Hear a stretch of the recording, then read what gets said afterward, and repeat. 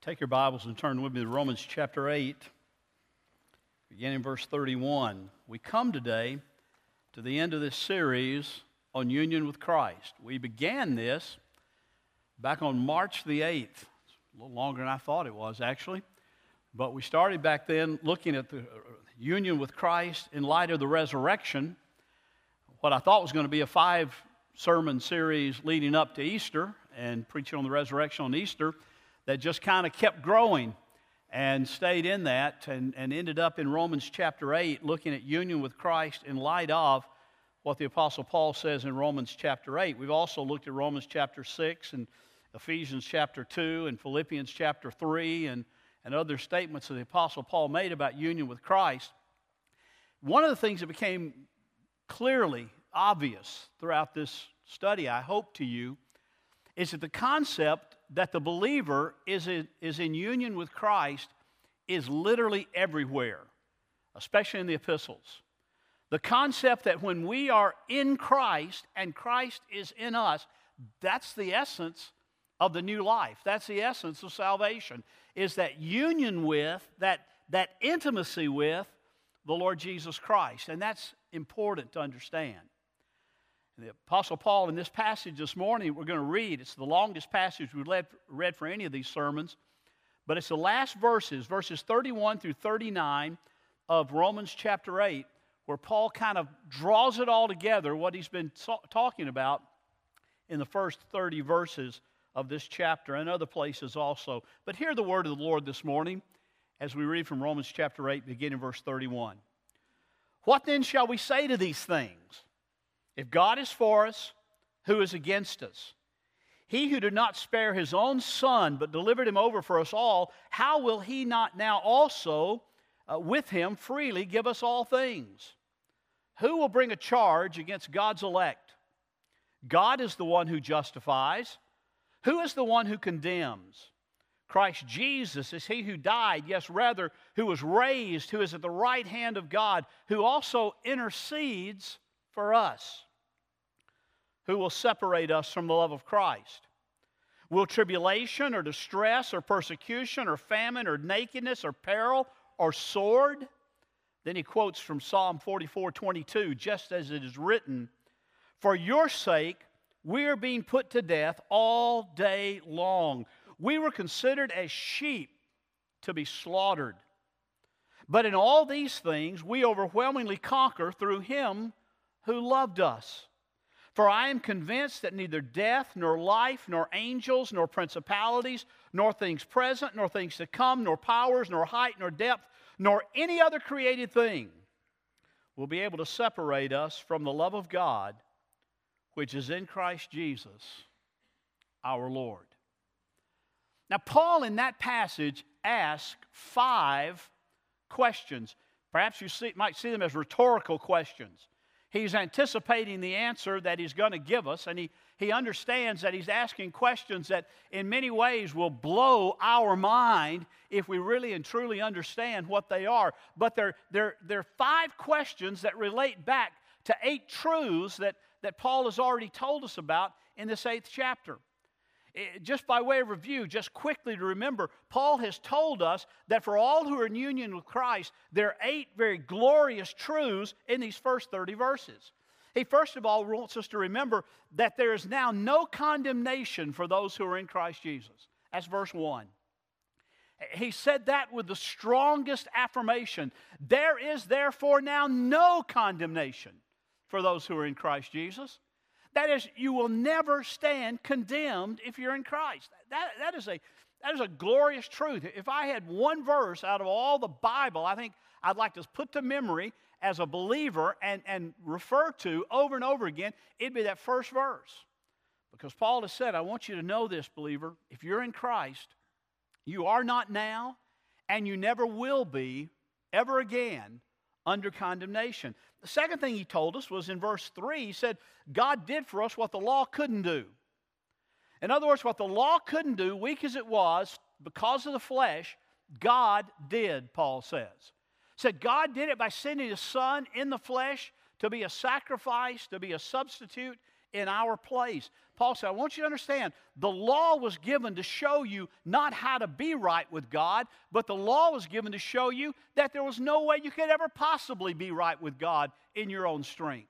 The law was given to show you what you cannot do. These are the perfections of God. They're encapsulated in 10 laws, 10 words, but those are things you cannot in your own strength do. But here's the good news. What you couldn't do by obeying the law, God did in Christ Jesus, His Son, for those who are in Christ. Third thing Paul made clear was that if you are in Christ, the Holy Spirit dwells within us. Verses 4 and verses 11 and following verse 11, he talks about it even more. But in 4 and 11, he specifically says that if you are in Christ, you have the Spirit of God living within you. You have the Holy Spirit as your strength. You have the Holy Spirit as the energy, the dynamite, the dynamos that is within you. He said, I want you to understand, you have the Spirit in you if you are in Christ. We talked about how that Spirit brings conviction and convicts of sin, convicts of righteousness. He's always at work in the believer. But the greatest thing He's convicting you of if you are in Christ, that you are in Christ. And He's reminding you of that. Fourth thing Paul says in verse 5 is that as a believer, as one who is in Christ, the Spirit of God has marked us out with a new and spiritual mentality. We think differently. We have the mind of Christ within us, Paul says in the Philippian letter. He said, I want you to understand this. When the Spirit was within you, you put your mind on spiritual things, on heavenly things. You look to Him, and He helps you think rightly. You'll think differently as a believer if you're in Christ. Fifth thing He's done, He's taken away our dread of God and draws our hearts to God with a sense of fatherly goodness. He shows us that we are not only in Christ, but we are adopted into the family of God. We had no right to be. We had no standing to be able to say we deserve this. He said, no, He has adopted you with a spirit of adoption, so you not have a spirit of fear or a spirit of slavery again. He is our Father. In verses 16 through 19 is the sixth thing He shows us, and that is that the whole creation is longing and groaning to be made right, and someday, because of His coming again, someday there will be a right thing. Everything will be set right in right order. And as a matter of fact, in that day we will see the glories of our redemption, the fullness of our being in Christ, the fullness of our being adopted into His family. And everything, all of creation will be set in order. Seventh thing He shows us is that the life in Christ is going to be a difficult walk. It's not an easy walk. There will be sicknesses, there will be struggles, there will be people against us. There will be all sorts of things going on. But in this oneness in Christ, in this union with Christ, He is always at work for good in the middle of all that, for our good. Verse 28, for we know that God works all things together for good to those who love Him, to those who are called according to His purpose. He's taking even the tragic things of life for those who are in Christ, and He's shaping those and making them into good in our life. Because that goodness is ultimately conforming us to the image of Jesus, to the image of His Son. And then finally, last week we saw in verses 29 and 30 that the loving purpose of God will infallibly bring us into our eternal glorification. That God has been at work in the past. He is even before creation began, even before you are a thought at any point on the face of the earth, even working now to conform you to the image of Christ, and ultimately will take you into glorification. He uses the past tense there. We who are in Christ have been glorified. It's so certain. So God is lovingly working out His purposes to bring us to our eternal glorification. Paul says, I want you to understand that's the truth on which union with Christ is built. Then in verses 31 through 39 that we're looking at today, he asks these 5 questions. And he starts out by simply saying in verse 31, what then shall we say to these things? What are we going to say about this? How are we going to look at this?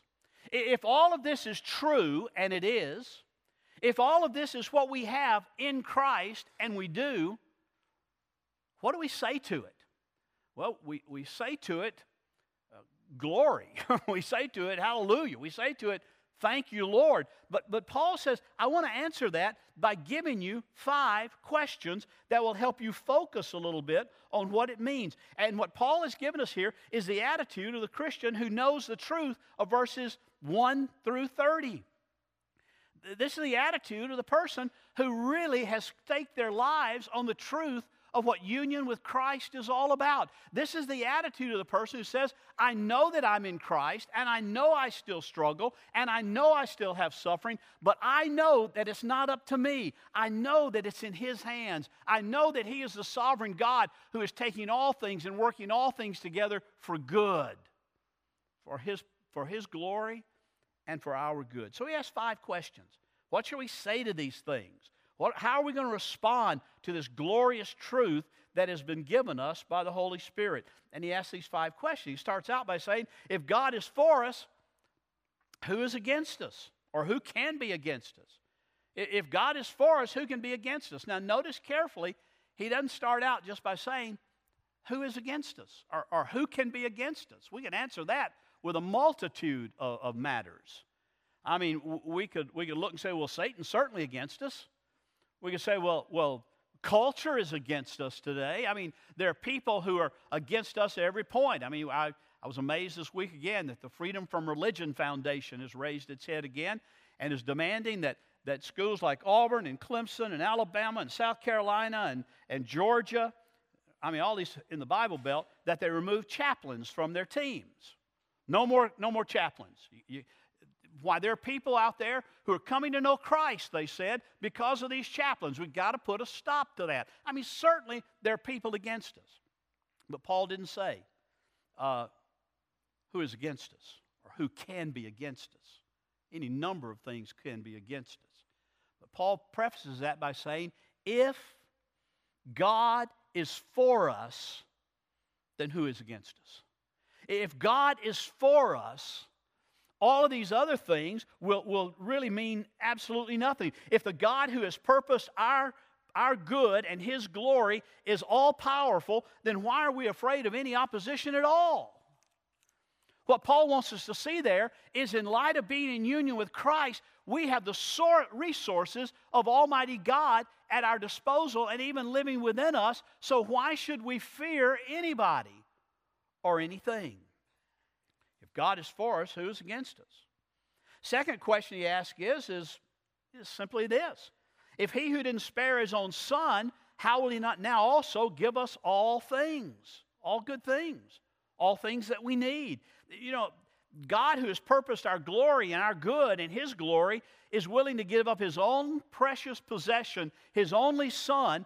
If He's willing to do that, and He did, why are we going to worry about our needs? Surely He cares more about us than He does grass in the fields and birds in the air. Yet Jesus said, listen, don't you know that that God is aware of all of those things, and He knows all that, and He provides for their needs, and you're so much more important to Him than those things are, and if He cares for those, He's going to care for you? So Paul simply says, listen, He gave His own Son. He didn't spare His own Son. Don't you know He will give us all things that we need? Why are we worrying about our needs? Paul said in Philippians, to the letter of the Philippians, he said, listen, be anxious for nothing. Don't worry about anything. But in all things, take your needs, your supplications, those things that you need, take them to God. Take them in prayer. Go before your Father, who loves you more than you can ever fully comprehend. Take your needs to Him. Somebody asked me last week, Bill, is worry a sin? And my answer was, absolutely, worry is a sin. Not an unforgivable sin, thank goodness, but it's a sin. Why is it a sin? Well, first of all, worry kind of denies what God is promising right here. Worry looks at God and says, God, you're not telling me the truth.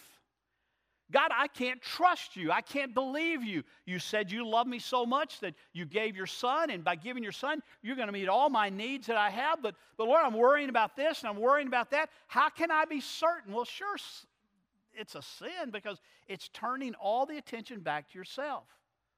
When we worry, we're typically trying to say, how can I figure out how I can handle this?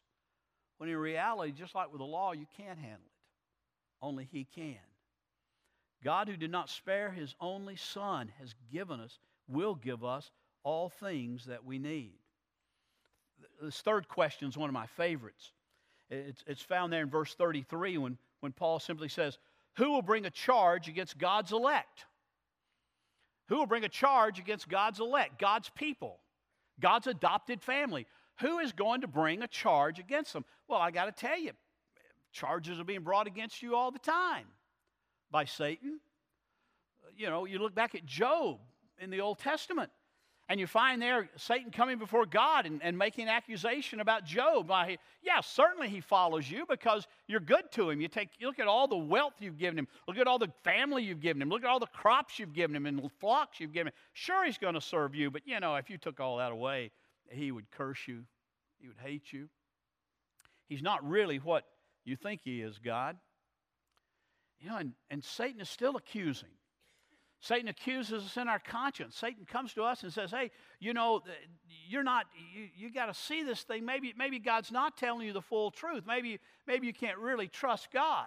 Matter of fact, Satan accuses us generally in one of two ways. You've probably sensed this before.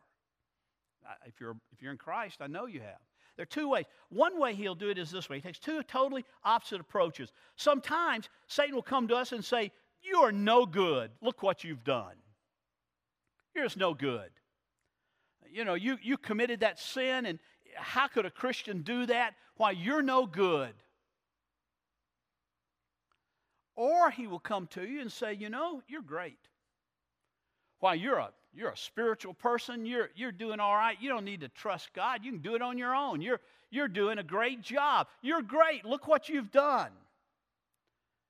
In both of those situations, there is the temptation to disbelieve Christ, disbelieve God. Both of those are accusations against someone who is in Christ. You know what our response has to be to that? You're right. I am no good. You're wrong. I'm great. But I don't look to myself. No, our response should be, no, I don't look what I've done, either good or bad. I look to what Christ has done.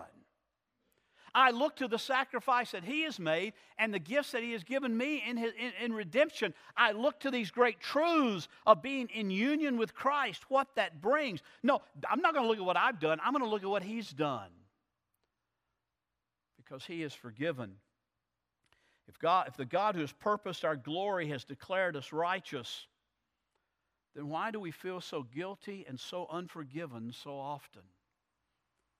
It's because we just aren't believing the truth of the gospel, the truth of what He said. There's a fourth question Paul asked in verse 34. He says, okay, then who is the one who condemns? Who is the one who condemns? And I've already kind of answered that. Satan's the one who's condemning. Sometimes our friends will condemn. You ever notice that? Sometimes our friends will condemn in order to hopefully look a little better themselves. You know, they'll say, well, I'll tell you what, I don't do that. Well, look at you. You claim to be a believer, and yet I'm not having the attitudes you're having. I'm not even doing the things you're doing sometimes. Why you say you're a Christian and I'm not a Christian, but my life looks almost as good or maybe better than yours. I mean, sometimes even our friends will condemn. Of course, behind that is always Satan trying to bring the accusation. He's a great accuser. You know that. So Paul said, who's the one who condemns? Well, we could answer that with a lot of things, but he immediately says, whoever it is condemns, it doesn't matter. Who is the one who condemns? Here's the key. Jesus Christ is He who died, yes, who rather was raised, and who is at the right hand of God, who also intercedes for us. If you're in Christ, He's died for your sins that they might be forgiven, all sins. That's what it means to be justified. It's what Paul meant in chapter 6 when we talked about that you have been declared righteous by God, the judge of the universe. You've been declared righteous. No, you're not sinless and you're not sin-free, and you have to deal with those sins regularly. But in God's eyes, you're forgiven. You have eternal life, not temporal life, not life that comes and goes, not life that's at the danger of being snapped out because of your whims or your sins. No. If you're in Christ, Satan can bring charges, others can bring charges, but he wants you to understand that the one who lived the perfect life and died the perfect death is standing before the Father on your behalf if you are in Him, and He is pleading your case. He is your advocate. He is interceding for you. He's the best advocate anybody could have. We have advocates in this life, lawyers. And we need them sometimes to plead our case. And sometimes they'll do a good job, and sometimes they won't do such a good job. But that's the issue we need to see, is that we have an advocate, we have a lawyer, if you will, that stands at the right hand of the Father, and He is perfect in all that He does. And He's interceding for you and me with the Father. Just reminding us even that we are in Him. Who condemns? Doesn't matter. Christ died. Perfect death, perfect life, and He died on our behalf. Then the fifth question he asks is just this, verse 35. Who will separate us from the love of Christ? And the rest of these verses, all he's doing is he's answering that one question, and he's answering it boldly and he's answering it loudly, because the last question, who will separate us from the love of Christ, is really in one sense sort of all the other questions in one. It's kind of the summation question, if you will. Who will separate us from the love of Christ? Because that's the only thing we really have to be concerned about. The only thing we really have to fear, if you will, is that somehow, some way, we might be separated from the love of Christ in this life. That's the central question of the Christian life. It's the one that prompts us to doubts and worries. It's the one that prompts us to not believe God. It's this: is there anyone or anything that can separate me from Christ's love? And Paul takes up the rest of this chapter, as we've broken it down, and says, let me use my Alabama vernacular here, it ain't gonna happen. It's not gonna happen. Who can separate us from the love of Christ? He says, will tribulation, that's hard times, or distress, or persecution, or famine, or nakedness, or peril, or the sword? And his anticipated answer is no, none of those things. All of those things are difficult. All of those things are bad. All of those things will cause us to struggle. But understand this, there is none of those things, no tribulation, no distress, no persecution, no famine, no nakedness, no peril, no sword will separate us from the love of Christ. They kill you? Okay. By the sword? Okay. Paul says to be absent from the body is to be present with the Lord for those who are in Christ. Paul said to the Philippian Christians, it's better for me, it's better to just die and go on and be with the Lord, but it's better for you that I stay here and minister to you. But Paul says, listen, there's no separation from the love of Christ, even by the sword, even by death. So they can't take it away from you while you're alive, and they can't take it away from you if you die, if they kill you. Because the love of Christ is secure. It's the central question. He goes on and says, we as believers, as those who are in Christ, it's written in the Psalms. The psalmist spoke of it. For your sake, Lord, for the sake of Christ, we're being put to death all day long. You say, well, that's not happening to us. No, not here. But your brothers and sisters in Iraq, your brothers and sisters in Syria, a part of your family in the Middle East, are being put to death every day. Why? Because of their faith in Christ, for the sake of Christ. Pastor Saeed is sitting in a prison in Iran. Why is he there? He hasn't broken any criminal laws. He's there because of his faith in Christ. He's there because he will not deny Christ. He's in a horrible situation, but it's not separating him from the love of Christ. If you've had the privilege of reading the letters that he's gotten out of that jail to his family, the love of Christ is shining great in his life. And he's sharing the gospel with criminals there that are with him.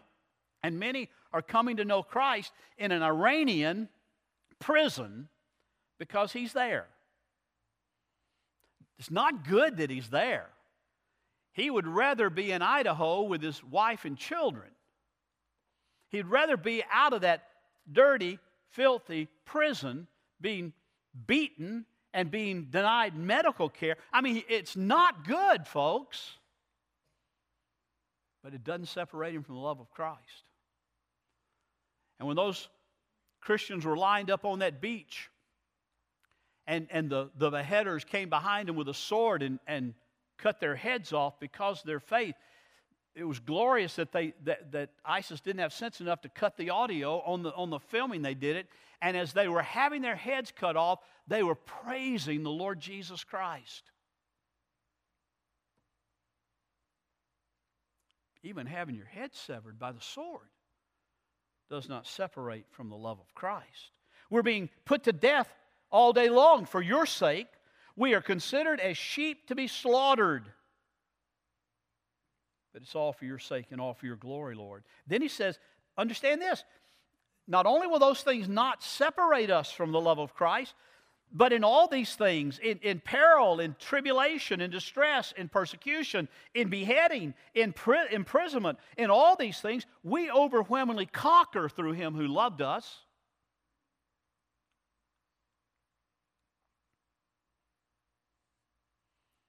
Sometimes we have a trouble conquering when somebody laughs at us. When somebody says, I don't want to hear about your faith. Oh, it's terrible. We don't act like a conqueror. We don't act like we're victorious, but that's what Paul says we are. No matter what comes our way. Now, I love this verse 38 and 39 when he just goes into that.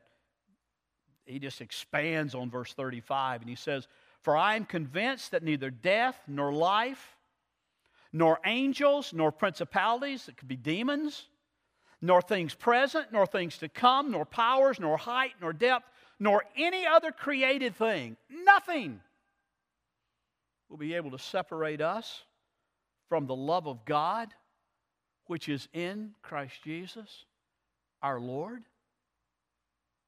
Wow. I mean, I think Paul in verses 38 and 39 is trying to think of everything possible that anybody might throw at him to say, this could separate us from the love of Christ. So he starts out again by saying death won't do it. Well, no, but in this life there may be temptations, there may be things that pull us away and separate us from Christ, from the love of Christ. Paul says, no, not death, not life. Angels aren't going to separate you from the love of Christ as though they would want to, nor will principalities, demons, principalities of this world, nor anything that's here now or anything that's yet to come, nor powers, nor height, nor depth, nor any other created thing will be able to separate us from the love of God which is in Christ Jesus our Lord. Again, Paul is simply saying it ain't going to happen if you are in Christ. Not if you're just moderately religious. Not if you're just nominally religious. Oh, there's a lot that will separate you if that's the case. There's a lot that'll strip it away if that's the case. But not if you're in Christ. Not if Christ by His Holy Spirit is dwelling in you. Nothing, absolutely nothing will separate you from the love of Christ. So what is Paul saying here? Here's what I think he's saying. One word. Write this down. This is what he's saying to you and me today. He's saying, think. Think about what God's Word tells you. Use your mind. Use your brain. Think about what God is saying. You see, our problem is we tend to operate by feelings, don't we? Be honest. I just don't feel like it. I just don't feel the love of Christ. I just don't feel the power of the Holy Spirit within me. Paul says it's not about feelings. It's about knowing. It's about knowing the wisdom and the knowledge of God. It's about knowing Him intimately. It's about being in Christ. So he says, quit operating by your feelings and operate by thinking about what God has said in His Word, because your feelings will lie to you every time. They will.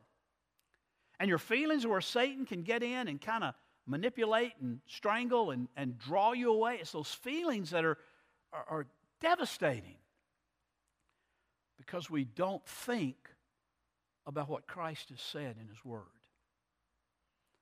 So I think what Paul is saying here is, are you afraid? Are you fearful? Now, I'm not talking about the fear of God here. Let's separate that out. Realize the Scripture says the fear of God is the beginning of wisdom, it's the beginning of knowledge.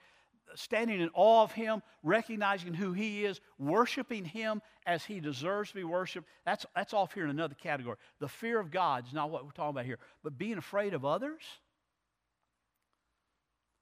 being afraid of the future, being afraid that your family's not going the way you want it to go, being afraid that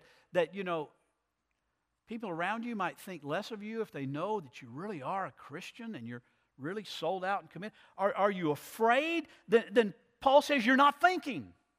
Verse 31, what shall we say to these things? If God is for us, who's against us? Think.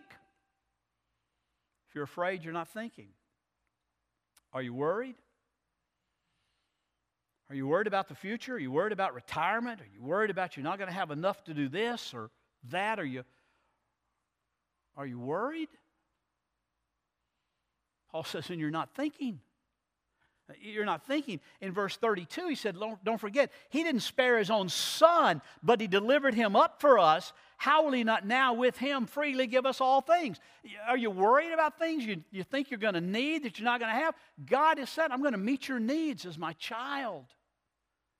You're part of my family. Are you worried? Then you're not thinking, you're feeling. You're not thinking, you're operating on emotion. You're not thinking. Are you feeling guilty?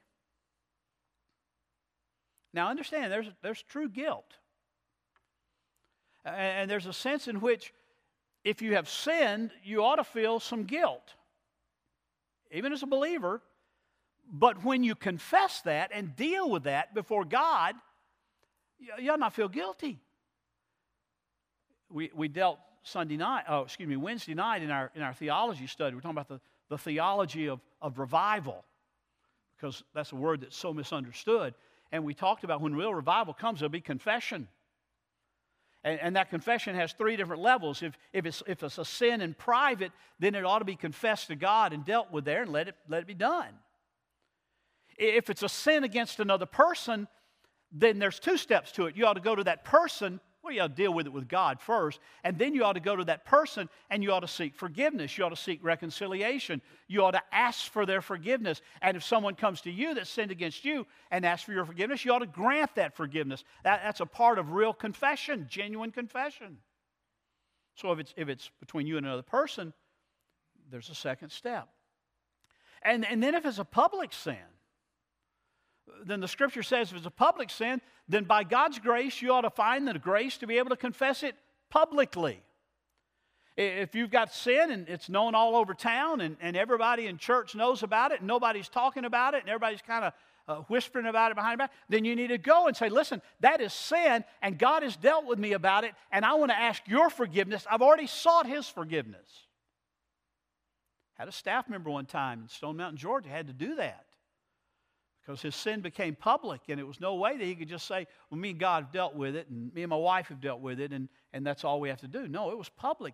He had to go before the church and say, listen, my sin is this. And he had to specifically say what it was, and it was adultery. And he had to step down from his ministry. And he had to go through reconciliation with his wife and reconciliation with the body, and he had to go through restoration, but he couldn't have a public ministry because his sin it was a public sin.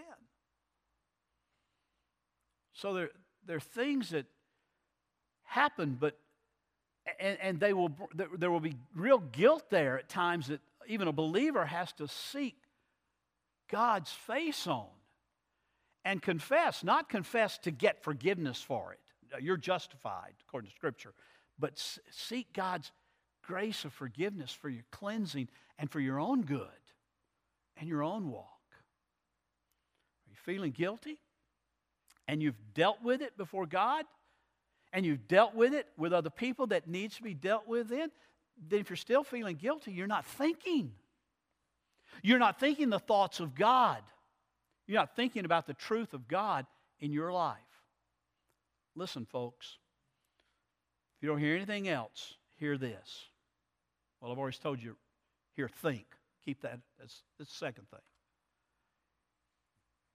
You think about what God has said, and then you realize that these are not dry doctrines. This is not some kind of academic exercise. These are life. These are life in Christ. These are life in union with Christ. And these are life-changing, life-revolutionizing truths that every one of us who are in Christ need to recognize and need to know. If you're not living with an overwhelming assurance and power in Christ, then you've not fully understood them. If you're not living with an assurance that you belong to Him, not because of what you have done, but because what He has done in your life. If you're not living with an assurance and a power that comes from that assurance of being able to speak the truth of God when the circumstances call for it, then you've not understood the great truths of being in Christ. This is life. And this is life-changing. And I challenge you, think. When you're afraid, think. When you're worried, think. When you're feeling guilty, think. And go before Him. Seek His assurance. Because it says that His Spirit will bear witness with our spirit that we belong to Him. So often we just let our emotions rule us, don't we? So often we just let our feelings run rampant. And listen, there's some days I don't feel like standing right here. Some days I don't feel like loving my wife. Some days I don't feel like getting out of bed, but I have to do it in all cases. Because I can't let my life be based on feelings. It has to be based on truth. The truth of God's Word applied to our lives. Let's pray together.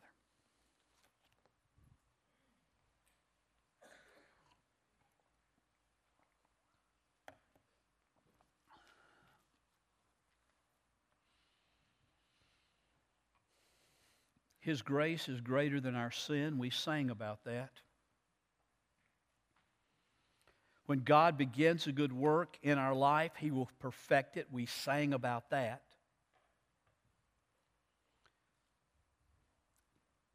Why would we fear men and circumstances when we know the God of angel armies is our Father and our protector? We sang about that. We know that His name is to be blessed above all names, because He is a sovereign God of all creation, of all things.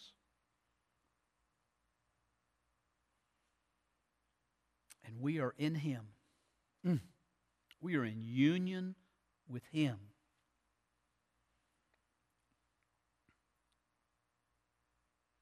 And it's His grace and His mercy changes our lives. We are a debtor to mercy alone. Father,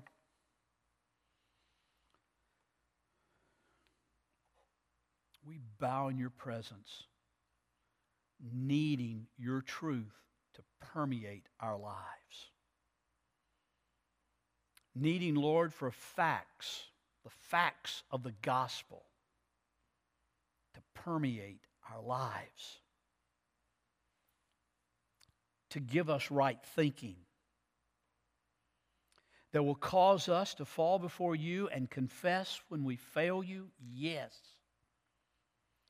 But to know that nothing can separate us from your love, nothing can separate us from what you have given us in Christ. You are there, you are steady, you are faithful even when we're not.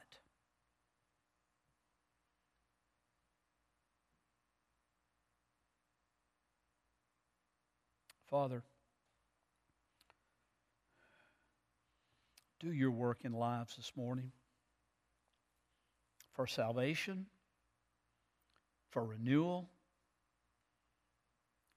Change us, shape us as individuals and as a body into the image of Christ. For this is our prayer in Jesus' name. Amen.